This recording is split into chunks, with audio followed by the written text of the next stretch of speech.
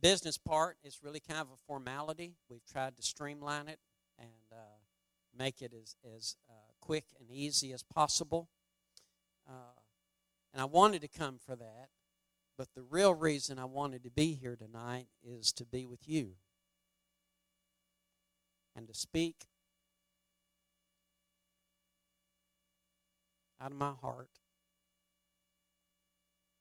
for you. Stand with me before we read the scripture tonight.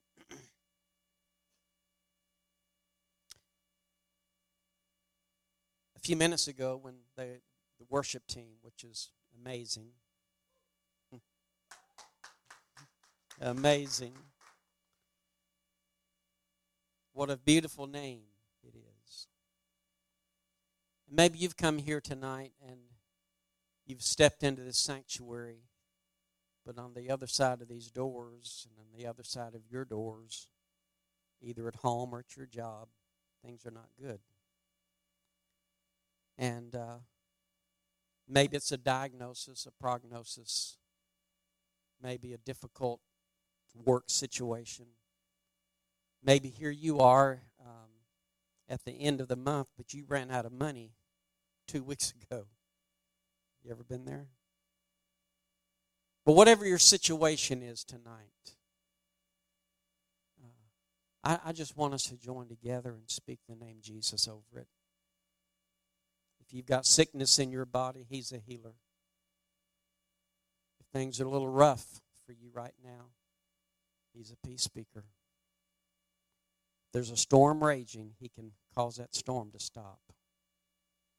So let's just speak His name over lives and situations and circumstances, right? Just go ahead where you are. Father, in the name above every name, we speak Jesus over sick bodies tonight. We speak the name Jesus over strained relationships. We speak the name Jesus over financial crises. Lord, we speak the name Jesus over families that are going through a rough time right now. We speak the name Jesus over businesses that might be struggling and those that own those businesses not knowing what to do. We speak Jesus' name for wisdom. And Lord, over this house tonight, we speak Jesus. And over this community, we speak the name Jesus. Lord, let this be a place of peace and a place of life and a place of health and healing for people that are wounded and hurting. Bring them, Lord, from every direction, we pray. Tonight, Lord, we're here to celebrate you. What a great, great God that you are. In Jesus' name, amen. Amen. You may be seated, and you have in hand a handout. So you've got to look, listen, and write. That's to keep you from napping. And so we're looking at Luke chapter 14,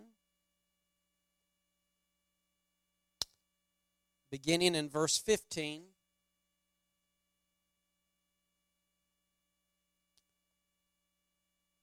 Now, when one of those who sat at the table with him heard these things, he said to him, Jesus is sharing a story, a parable, "Blessed is he who shall eat bread in the kingdom of God." Then he said to him, a certain man gave a great supper and invited many, and sent his servant at supper time to say to those who were invited, "Come, for all things are now ready." But they all with one accord began to make excuses. You ever invited somebody to church and they had an excuse? So they invited these people to this great supper, and they had excused. And one said, "I bought a piece of ground, and I must go and see it.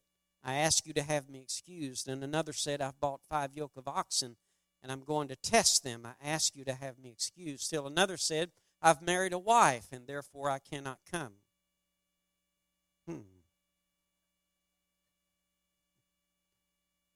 I won't say it. Then the master of the house, being angry, said to his servant, Go out quickly into the streets and lanes of the city, and bring in here the poor and the maimed and the lame and the blind. The servant said, Master, it is done as you commanded, and still there is room. Then the master said to the servant, Go out into the highways and hedges, and compel them to come in, that my house may be filled. For I say to you that none of those men who were invited shall taste my supper. I want to talk to you for a few minutes tonight on a subject entitled Compelled times 4. 4 reasons, 4 compelling reasons we must compel people to come to the Lord.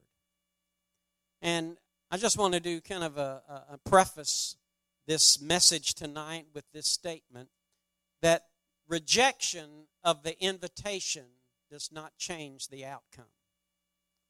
I think sometimes people think, well, if I don't know, if I go and listen, then I'm accountable. If I go and hear, then I've got to do something with that. But rejection of the invitation does not change the outcome for the one that's invited.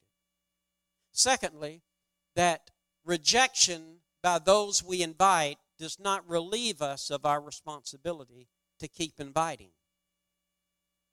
You see, the Holy Spirit never quits inviting us to come to the Lord.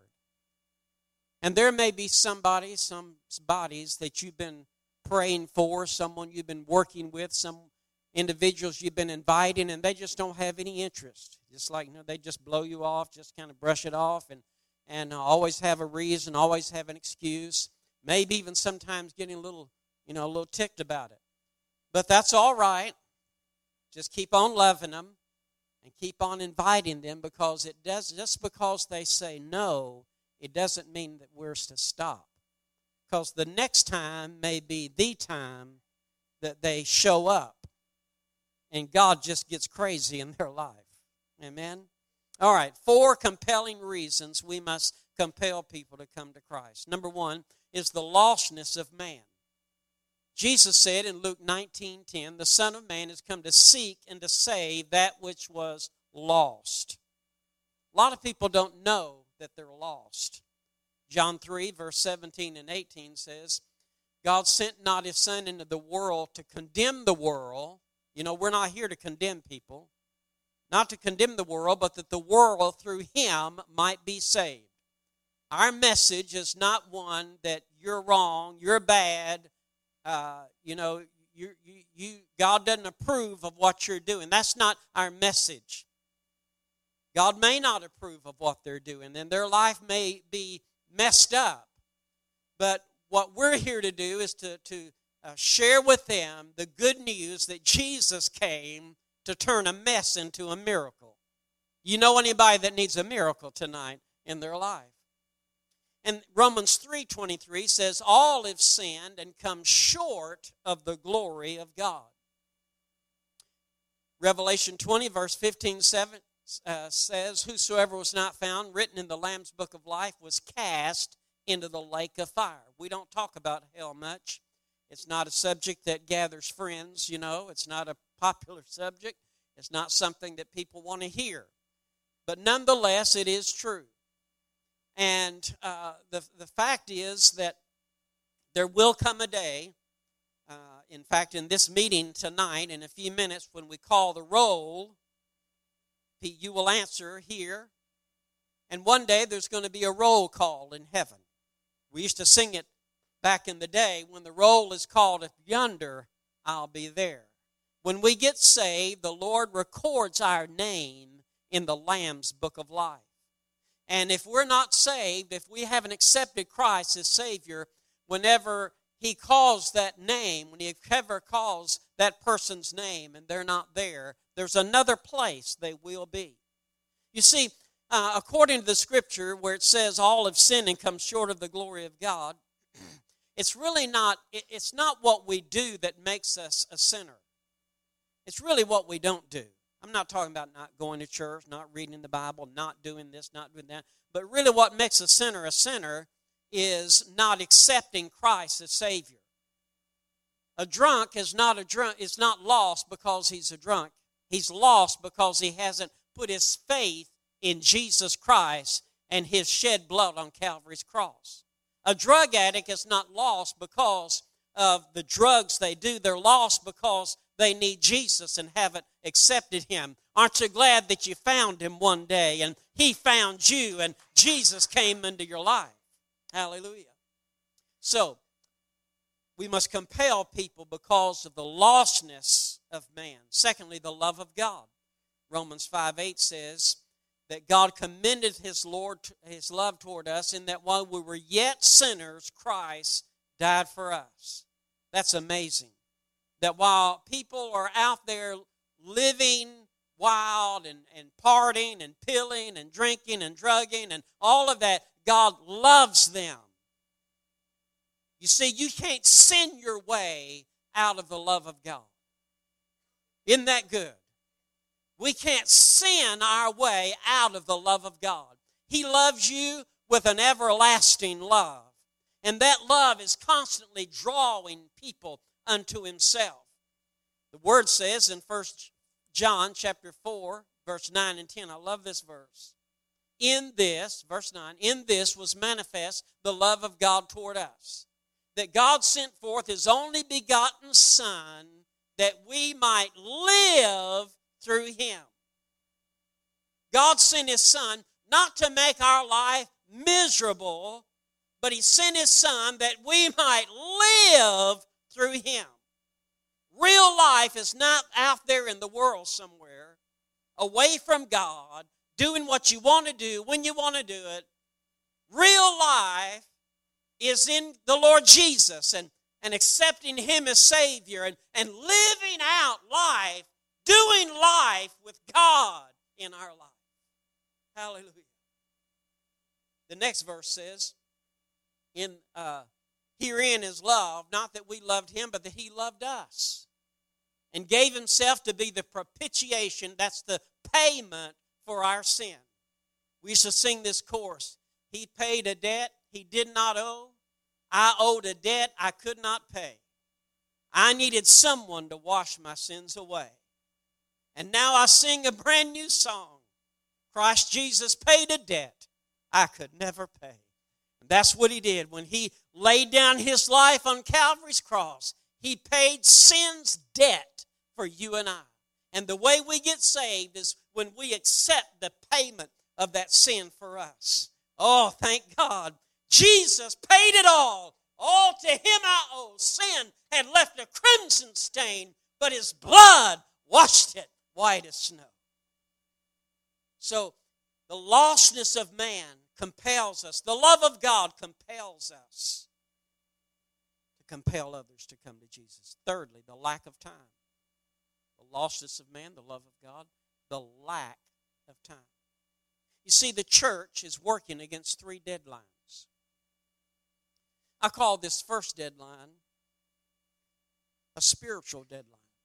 Genesis 6, verse 3 describes, the first three verses of Genesis 6 describes what life was like on planet Earth in Noah's day.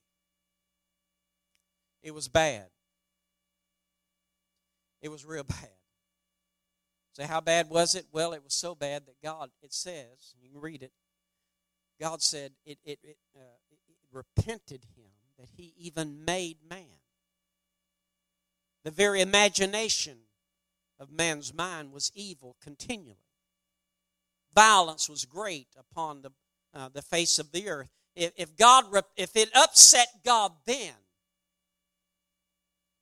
my Lord, what is it like now? Whenever we're killing babies in the womb and on, the list could go. But the scripture says in Genesis 6:3, God said this, my spirit will not always strive with man. Every man, woman, boy, and girl has a spiritual deadline. It's possible to cross a line, a point of no return. You hear me tonight? If you're here and maybe you're affiliated with this church, but you haven't really embraced Christ fully, it's a dangerous thing to say no to God. It's possible to say no to God so many times and to push Him away and to push Him away. And all the time He's working on us and He's loving on us and He's drawing us and He's shown us and we feel His presence and we keep pushing Him away. It's possible to cross a line, a point of no return. I didn't say that. God said it. My spirit shall not always strive with me. That's why it is imperative that we compel people to come to God. Somebody tonight may cross the line. Do you have someone in your circle, someone that's connected to this church that may have said no over and over and over again, and they don't realize it, and they're going to cross a line and never feel the draw of God again? God have mercy. So the first deadline is a spiritual deadline. The second deadline is the rapture of the church. Jesus said in Matthew 24:44, therefore be ye also ready, for in such an hour as ye think not. Notice what He didn't say. He didn't say, therefore get ready. What did He say? Therefore be ready. You can't call 911 when the trumpet sounds. You can't call the preacher, call the prayer line. Can't get on Facebook and say help. Therefore, be ye also ready. That means we need to live ready. Rapture ready. Come on, somebody. We need to live rapture ready. It don't matter whether it's Sunday morning, Sunday night, Saturday, Tuesday. I'm ready if He comes or calls. Therefore, be ye also ready, for in such an hour as ye think not, the Son of Man cometh. Hebrews 10, verse 35, 6, and 7 says, therefore cast not away, that's verse 35, your confidence, which has great recompense of reward. Don't throw away your faith. Verse 36, for you have need of patience, that after you've done the will of God, you might inherit the promise. Verse 37 says, for yet a little while, and he that shall come and will not tarry. Somewhere in heaven tonight, the Son of God, the Word tells us where Jesus is. He's seated. Stephen said He's seated at the right hand of the Father. But there's coming a day whenever God the Father is going to turn to the Son. He's going to say, Son, go get my church. And Jesus is going to get up. Turn to somebody and say, He's getting up. Jesus is going to get up and He's going to descend. Homeland Security doesn't know this. But He's going to invade this planet. And He's going to, the church is going to be called up. According to 1 Thessalonians 4, going to be called up. We're all going to be called up.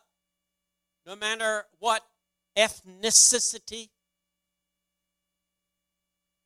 It's easier to preach than to say ethnicity, cicity, whatever color we are.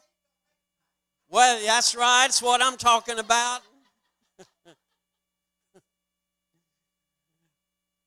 Big, small, rich, poor, Baptist, Methodist, it doesn't matter. If Jesus lives in your heart, gravity will lose its pull and its draw on us, and the church will be caught up to meet the Lord in the air.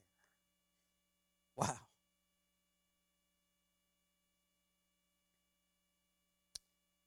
Third deadline is death. Hebrews 9:27 says it's appointed unto man once to die, and after this a judgment. I had a doctor's appointment the other day, and before the appointment, they sent me a text. You ever got one of them texts? It said, to confirm the appointment, push 1. If you want to cancel, text 2. Well, I wanted to text 2. But my wife said text 1. Guess what I did? I texted one.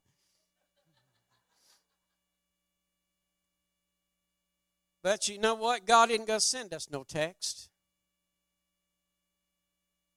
It says it's appointed. Every one of us have got an appointment. We don't know when the appointment is. God's not going to text you or me the day before and say, hey, just want to give you the heads up. You see, this is the way life is. When you were born, God deposited X number of days into your life account. Everybody's got a different balance. None of us know what the balance is. And the deal is, you can make a withdrawal tonight at midnight. There's going to be a withdrawal on your account. You used up a day. You can make a withdrawal, but you can't make a deposit. And everybody in our circle of friends, we don't know what the balance in their account is. It's appointed unto man wants to die. And we are compelled by the shortness of life and the assurance of death to do all we can. What if we offend someone, if they get a little perturbed at us inviting them? Because if they come and accept Jesus, that's a game changer right there. Amen? All right. Almost done. Very quickly. Fourth reason is the last words of Jesus.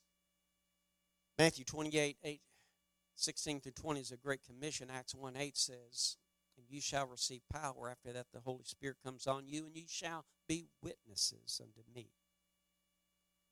Those were the last words of Jesus before he left here. That's what he told his church to do. City Church has a great, great responsibility. Do you think it's some accident that he brought you to occupy this piece of real estate?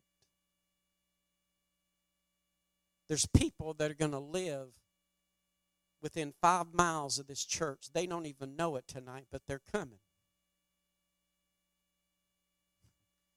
And they're going to get saved right here. There's going to be some people that were going to get a divorce that's not getting a divorce. The devil's mad as fire, I'm telling you. There's going to be some people that are dealing, using, tripping, doing all that kind of stuff, and it's going to change because of City Church. That's why God put you here. Amen? And you're going to fill this house up more than once on Sunday. It's going to come a point in time when you say, hey, we have just got to have another service to get all these people in here. I'm speaking prophetically. It's coming. Last of all, how do we do this? That's the big question, preacher. One thing to compel people. How do you compel people? How do you do that? Well, ice cream sandwiches do work, I tell you. Obviously, ice cream sandwiches might be a consideration.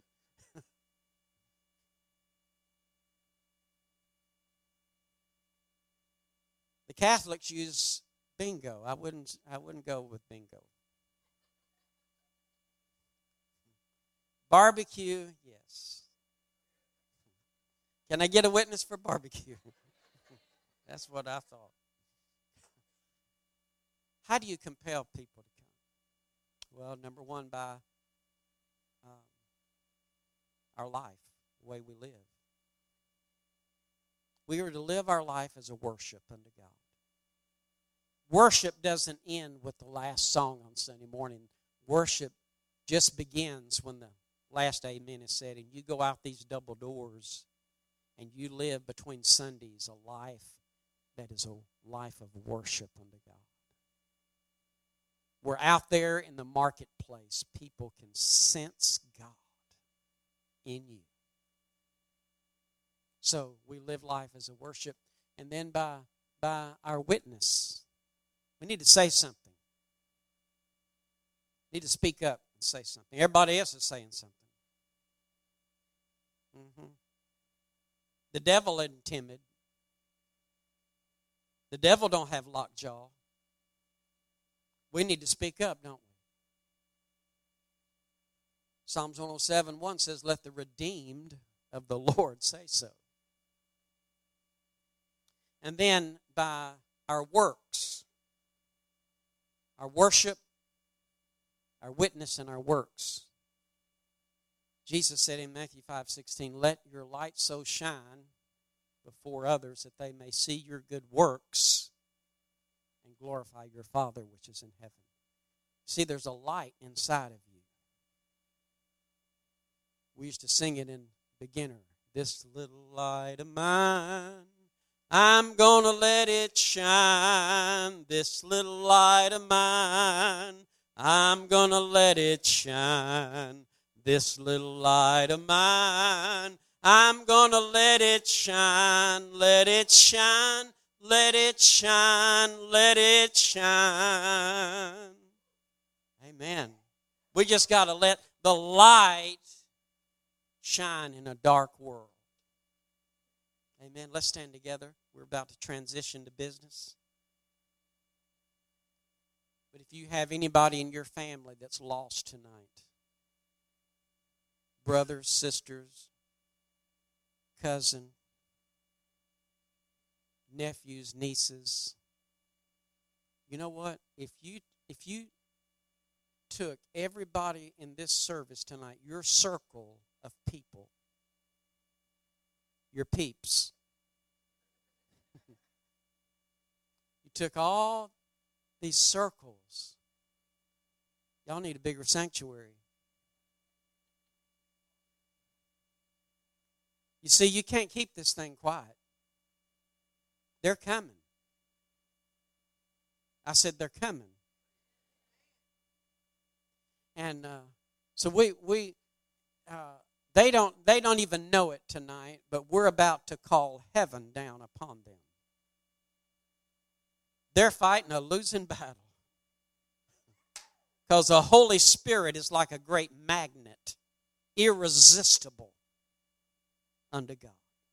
So let's pray for our circle.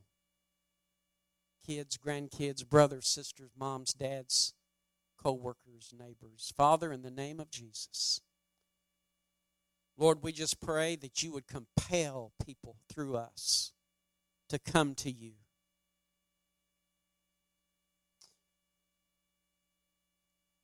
I pray for those young couples with babies. Because if that mom and daddy get saved, they're going to raise them babies different.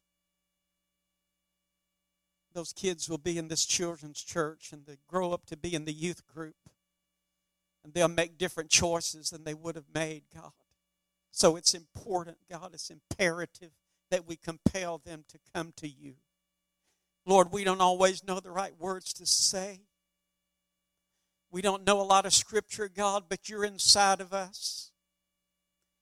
Your grace is inside of us. And Lord, whether we're in Walmart or whether we're on the job or, Lord, wherever it is, we just pray you compel people to come. Lord, for that one that's praying for a daughter tonight or a son that's away from you. For the cousins, the nephews, the nieces, God, that are running the wrong direction.